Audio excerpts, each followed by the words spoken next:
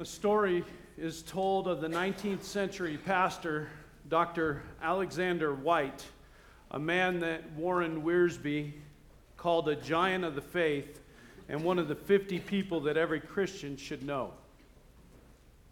Dr. White ministered in the Free Church of Scotland in Edinburgh.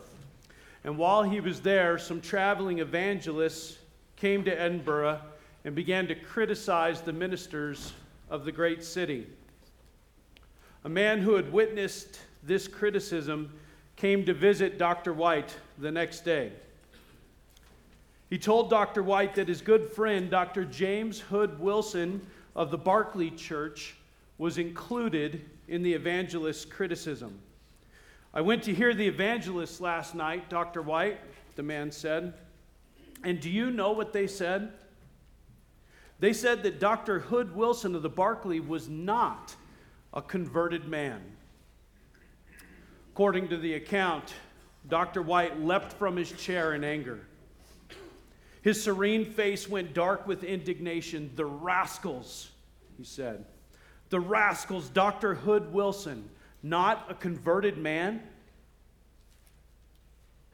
The visitors seemed shocked to see a minister so angry.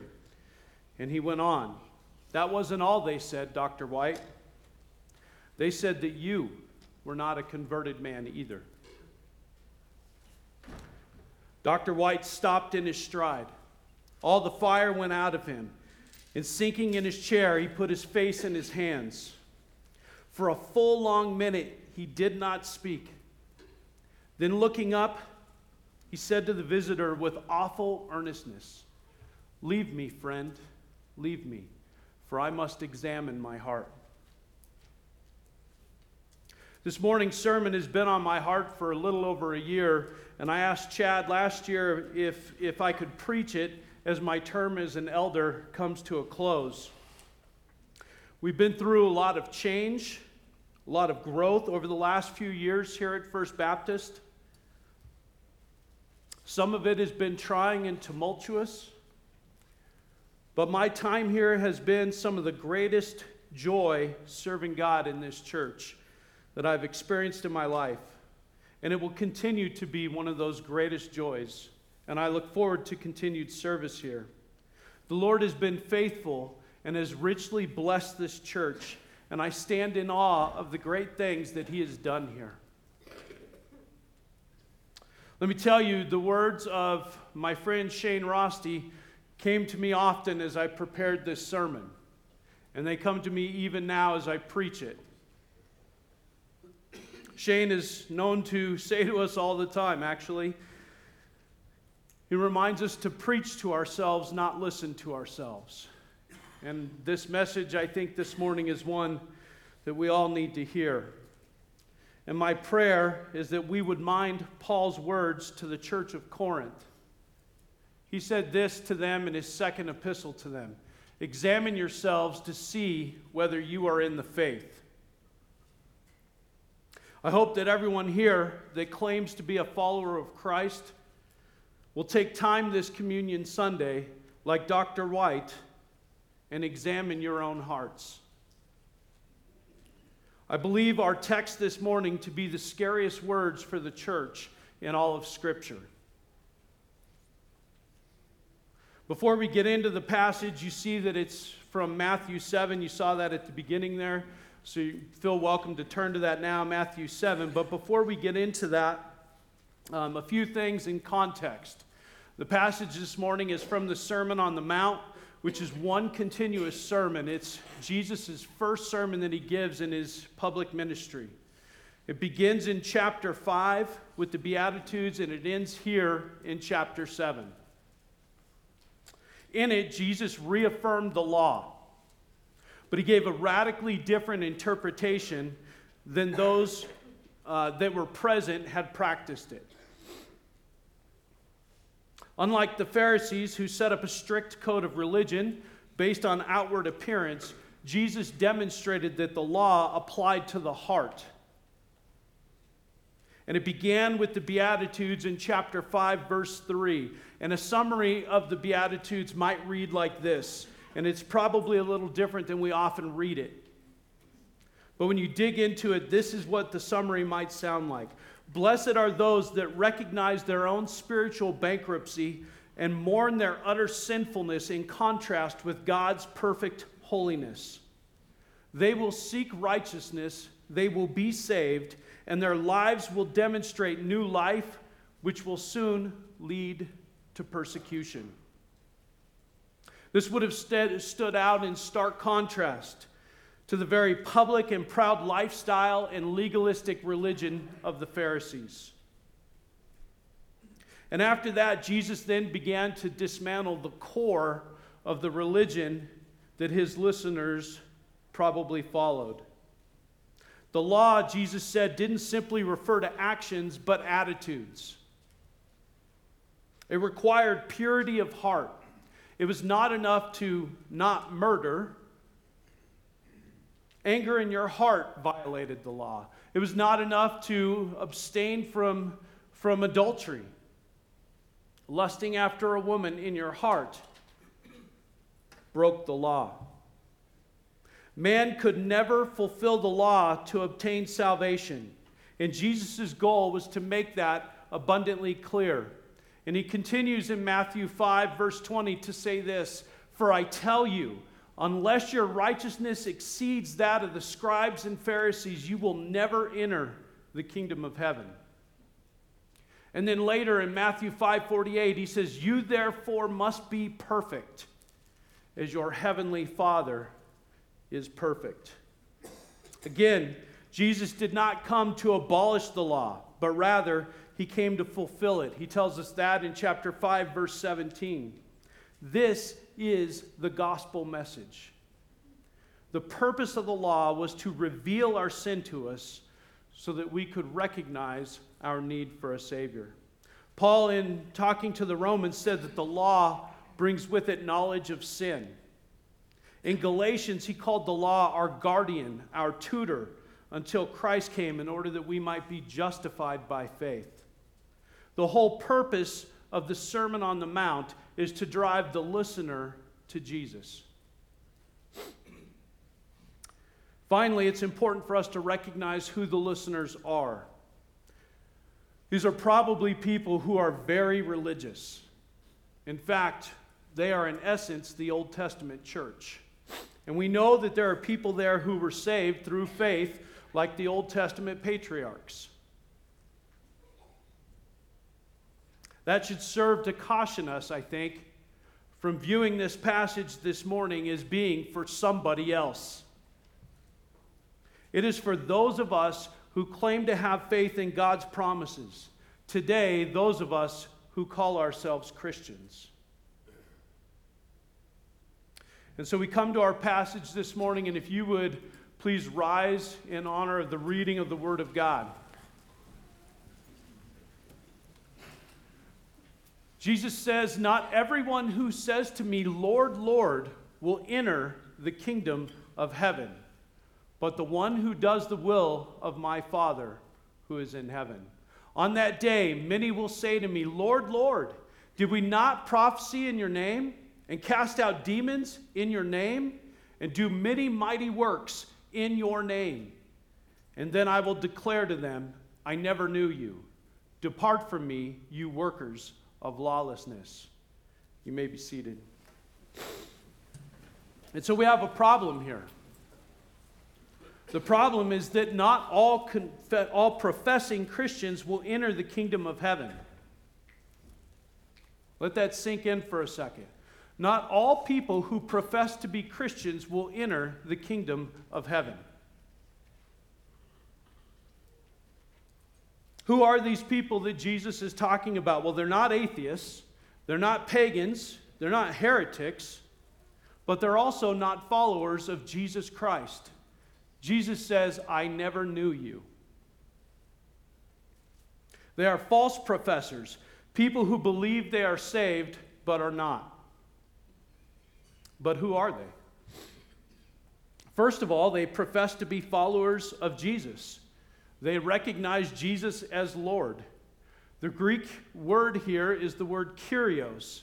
In the Septuagint, which is the Greek translation of the Old Testament, This is the word that is used every time Yahweh, some of you may know the translation Jehovah, every time the name of God is used, it is translated Lord, Kyrios, in the Greek Septuagint.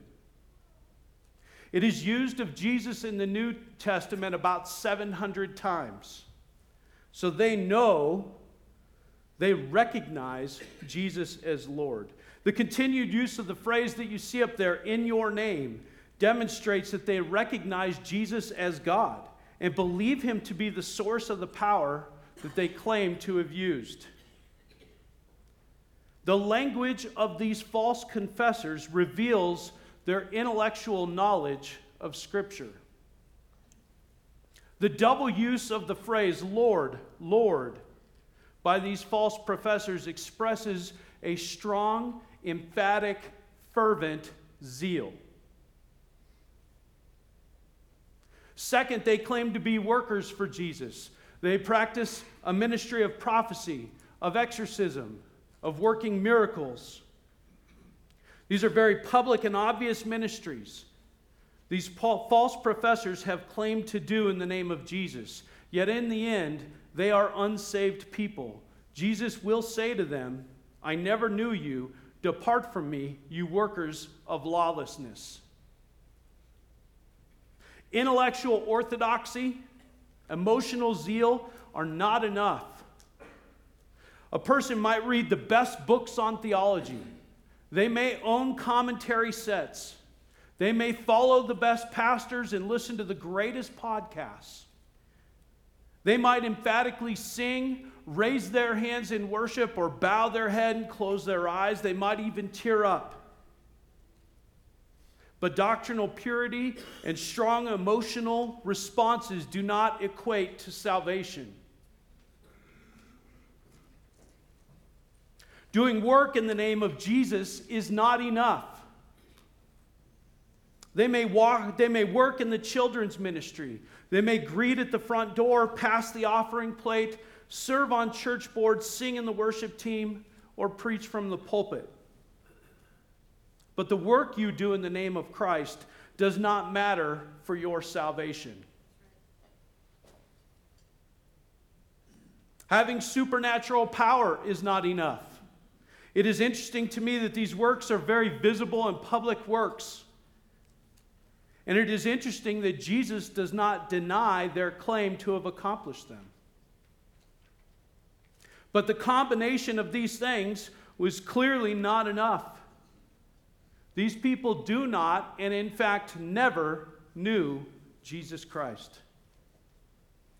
So consider what we have here. We have people who profess to be believers, who seem to be orthodox, who appear emotionally connected, and who do work for Christ. They are the type of people that we might look to as rocks in our churches. Yet they are not, and never have been, believers. There may be some of us here like this today. These are the scariest words on earth for those of us who claim Christ. Lord, look at what we did in your name. I never knew you. Depart from me. When you examine yourself, how do you know where you stand before God? If you're like me, these words can be chilling, but the text gives us some answers. The words of the false professors reveal their position before Jesus Christ. And we see it first in their response to Jesus. The false professors approach Christ with stiff-necked arrogance, detailing all the things that they had done. Yet when you look through Scripture, this is not how people respond when they come into the presence of God. They respond with fear and worship.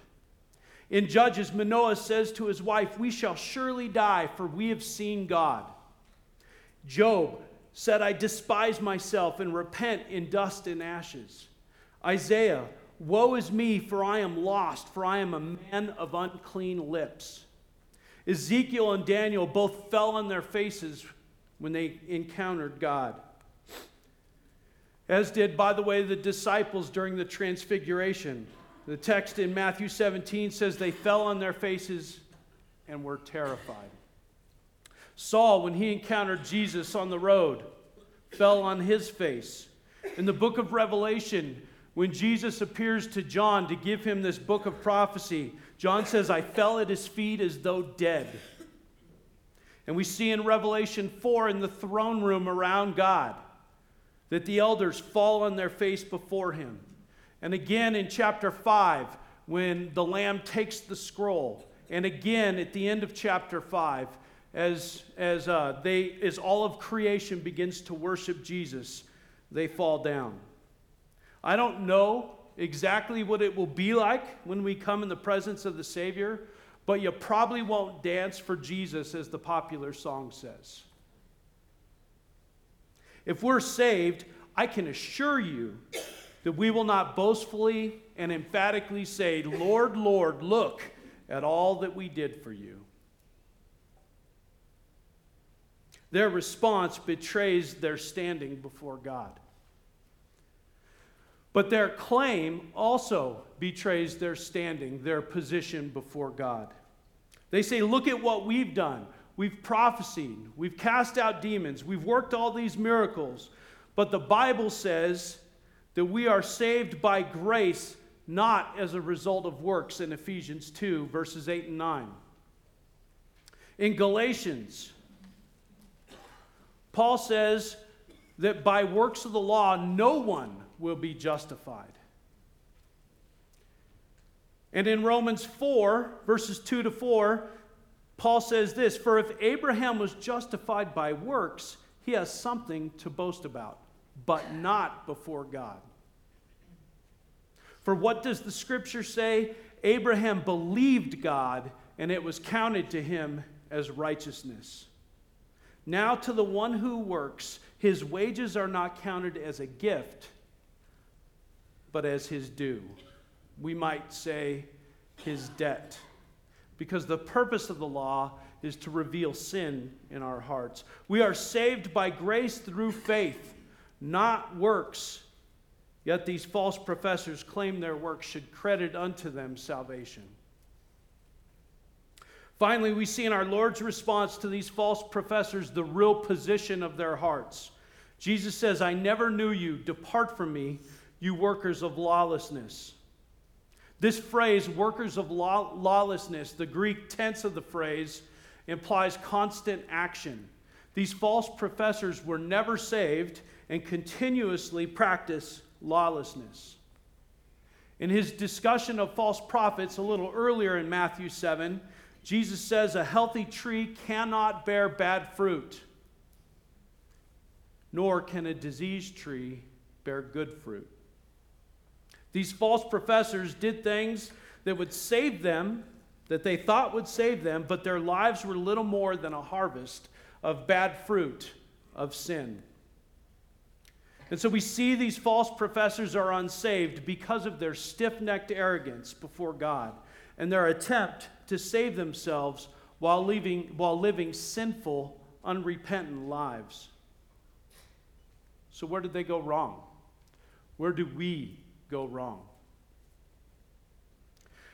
Who will enter the kingdom of heaven? Jesus says, the one who does the will of my Father who is in heaven. The one who is obedient. There's a lot to this question about what is God's will. And it's spoken of throughout Scripture, and we don't have time this morning. I mean, we could, but you probably want to get to lunch at some point to go through that in the amount of time we have left. But first and foremost, it is God's will that we be saved. John 6:40 says this, for this is the will of my Father, that everyone who looks on the Son and believes in him should have eternal life, and I will raise him up on the last day. Earlier in John chapter 1, John says, but to all who did receive him, who believed in his name, he gave the right to become children of God. Ultimately, to do the will of God is to be obedient to him. And in fact, this is how Jesus ends this sermon, the Sermon on the Mount. Immediately following this passage that we're studying this morning, Jesus ends the sermon with these words. Everyone then who hears these words of mine and does them, hears and does, will be like a wise man who built his house on the rock. And the rain fell, and the floods came, and the winds blew and beat on that house, but it did not fall because it had been founded on the rock. And everyone who hears these words of mine and does not do them will be like a foolish man who built his house on the sand. And the rain fell, and the floods came, and the winds blew and beat against that house, and it fell. And great was the fall of it. The person who hears the words of Jesus and does them, who obeys, builds a house on the rock, which the storm cannot tear down. Those who fail to hear, fail to do, build on the sand, and great was their fall. And we see a similar message in the parable of the sower that we find in Matthew 13 and Luke 8. To summarize that, the seed that falls on the rocky ground grows but quickly fails. Testing, tribulation, and persecution come in and cause it to wither and die. The seed that falls among the thorns, which represent the care of the world and deceitfulness of riches, are choked out, and it also dies.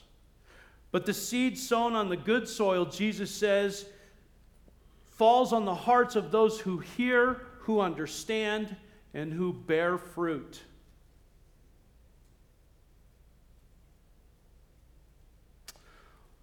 What is the constant message? Obey. Bear fruit. We struggle with salvation and obedience because it requires submission. And that is something we do not like to do. We want to be the boss. We want to be in charge. If you want to be sure if you're in the faith, ask yourself these questions. Do you believe? Are you being obedient? Are you submitting to Christ? After this, are you struggling with knowing if you're saved this morning? This passage tends to afflict the comfortable. But let us now comfort the afflicted. The book of 1 John was written to provide assurance of salvation. 1 John 5:13 says this, I write these things to you who believe in the name of the Son of God, that you may know you have eternal life. John says in 1 John 1, walk in the light. He sets these things up as a series of tests. And if you're doing these things, you can be assured that you're saved. He says, walk in the light. Obviously, that means there's progression, right? Walk in the light. Number 2, confess sin. Obey God's commands, he says. Love other believers. Affirm sound doctrine. Pursue holiness and have the Holy Spirit. What does that phrase mean?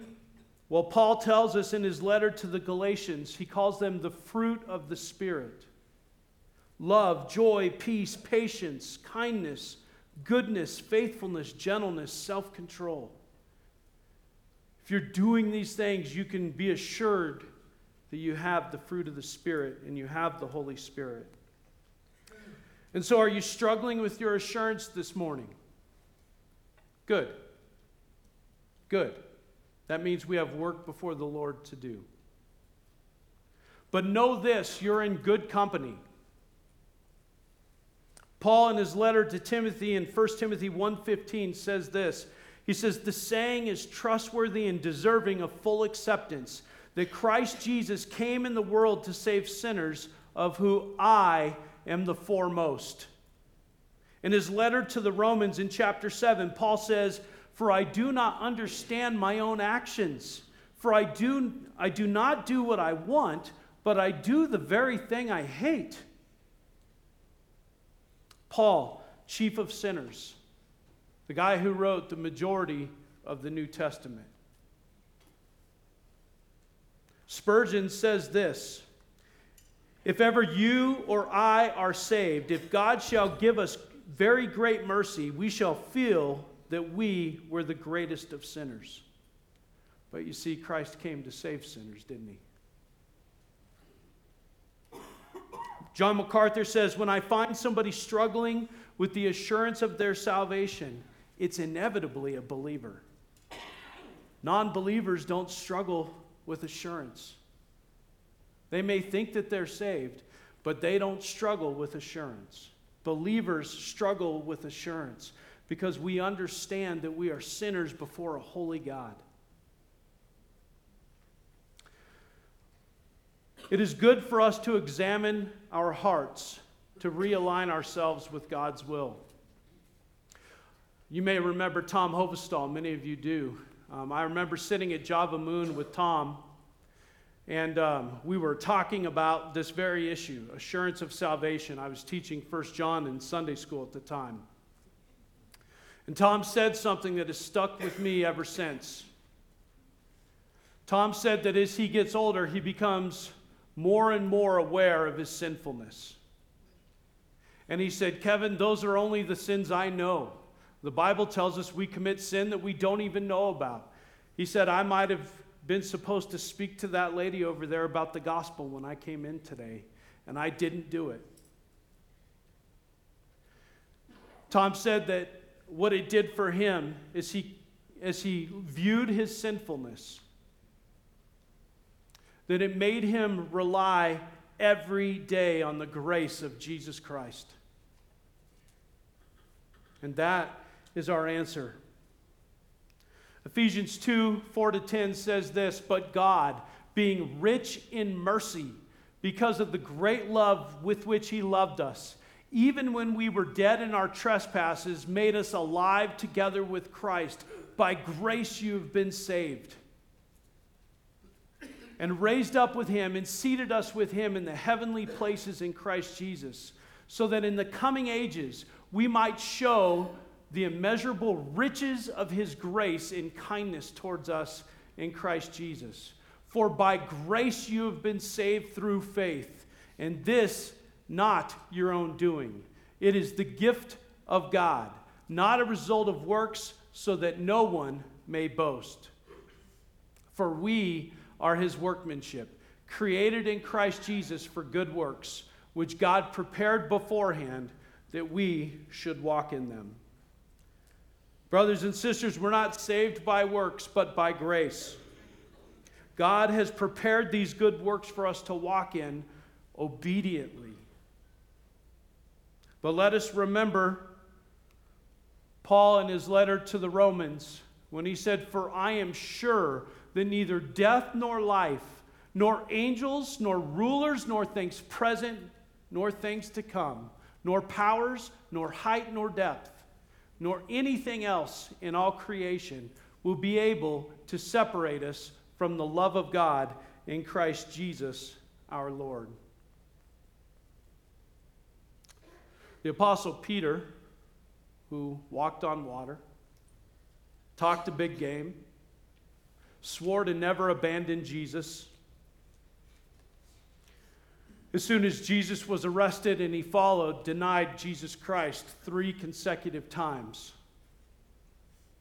Luke tells us, and I cannot imagine this, but Luke tells us that Jesus turned and looked at him after that 3rd time.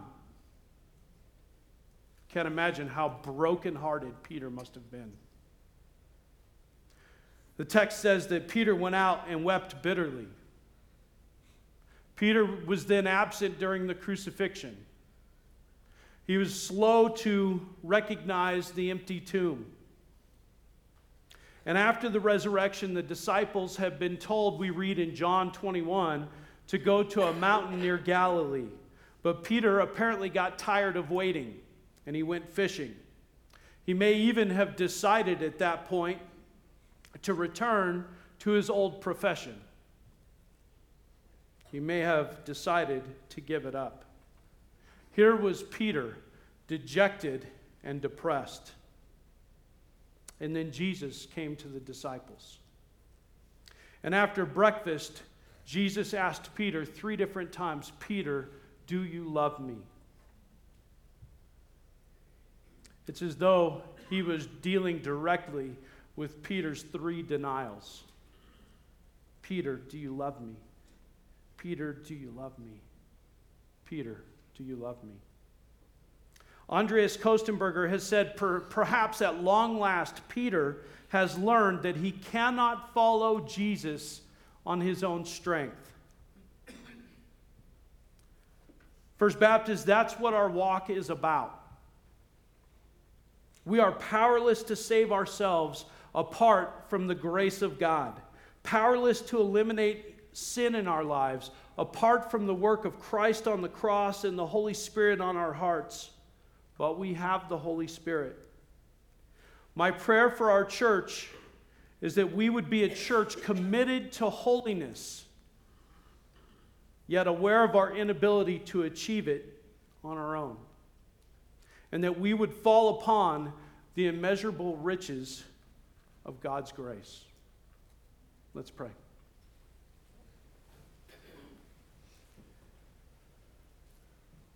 Heavenly Father, this is a tough passage. People who appear to think, feel, and do things that would seem to us to qualify them for salvation.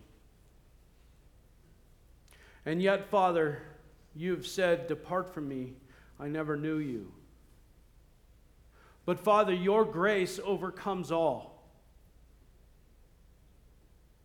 Father, I pray that we would be a church that falls on the immeasurable riches of your grace. God, that we would then go out and obediently fulfill the works that you have laid out before us. God, I ask that we would use this time, like your man that you had in Edinburgh, Dr. White, to examine our hearts. But Father, we pray that your Holy Spirit would reveal to us areas where we need to be more obedient to you.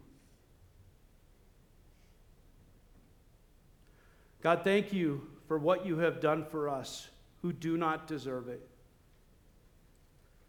What a cheap gospel it would be, Father, if we could work our way to it. Thank you that you have loved us and shown us mercy through giving us your Son, Jesus Christ. Father, I pray that you would help us as a church body to be honoring you, to be striving for holiness, and yet to recognize that we need to fall on your grace every day. Father, thank you for this morning. It's in your Son's name we pray. Amen. Now may the God of peace, who brought again from the dead our Lord Jesus, the great shepherd of the sheep, by the blood of the eternal covenant, equip you with everything good that you may do his will, working in us that which is pleasing in his sight, through Jesus Christ, to whom be the glory forever and ever. You are dismissed.